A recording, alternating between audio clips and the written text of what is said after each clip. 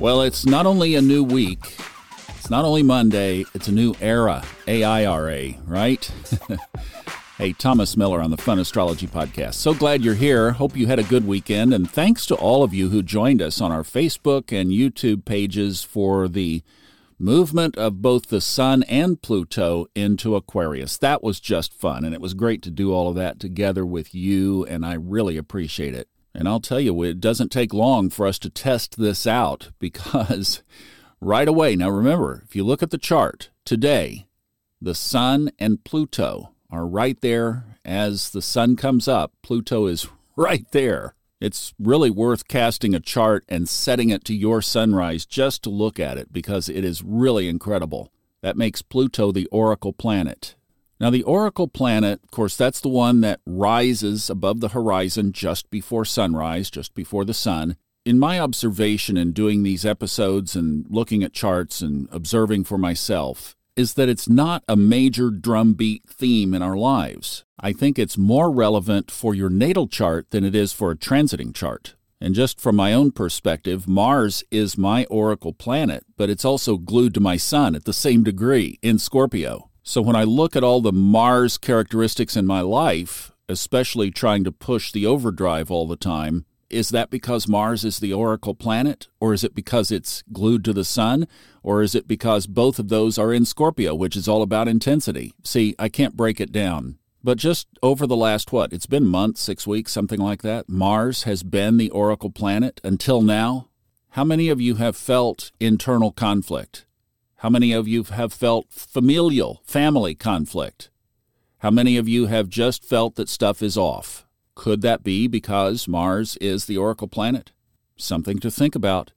And now Pluto is the oracle planet, so maybe one of the subtleties of this chart that not a lot of people are probably looking at, by the way, is will we exhibit some of these Pluto characteristics amplified because it is in that elevated position? And if so, what's that going to look like? Well, we'll get to see together. Now, yes, the curiosity got the cat, and I had to look ahead to see how long is it going to be in that position, all the way up through February 5th. So about 3 weeks? Not quite. And then Mercury takes over. That goes until the end of February, and then interestingly enough, Saturn, because the Sun will have moved enough through Pisces that Saturn will become the oracle planet right after Mercury. We're going to keep an eye on this because obviously we're in such interesting times anyway now that we'll just be picking apart these little nuances and seeing how they contribute. We'll just watch because we are in a new era. A-I-R-A. You guys are going to be saying A-I-R-A, A-I-R-A. It's like become a theme word around here. Now, we get to put the new era to the test again tomorrow morning early because at 3:50 tomorrow morning, Venus enters Capricorn from Sagittarius.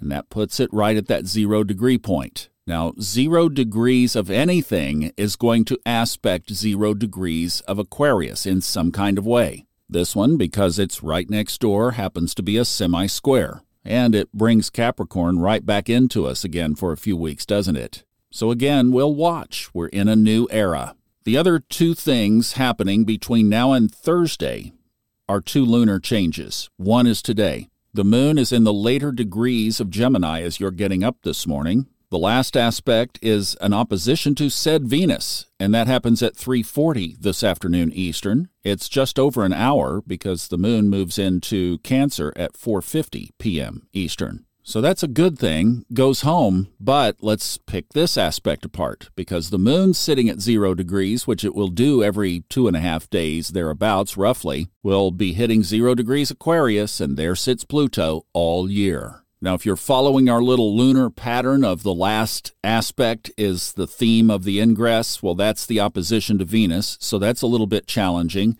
And also, when it hits 0 degrees Cancer, that will be an inconjunct or a quincunx. Steve Forrest mentioned it's not quincunx. That would be sloppy grammar. It's quincunx, inconjunct.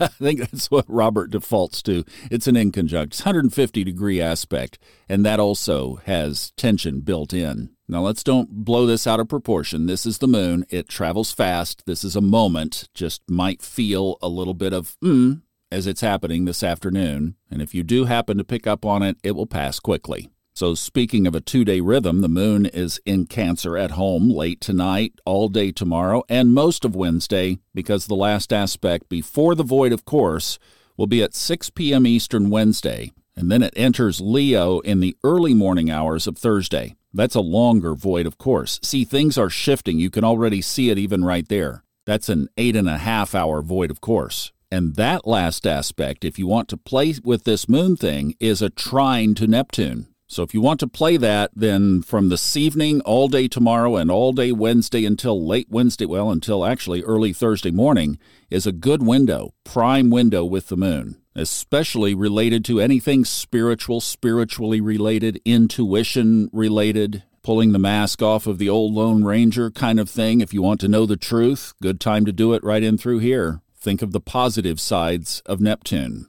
Now, if you guys don't mind, I'm traveling and kind of don't know what I'm up against here as far as schedule and anything else. So let's say that I will be back at worst case Thursday morning, best case Wednesday morning, and let's just see how it goes. Give me a couple of days off here to just focus on the business at hand. All right. Thank you so much. What a wonderful time this is, especially to be following the sky as our guide above, giving us all these clues and insights, and we just have the privilege of interpreting it. So we'll keep our eye on the new era.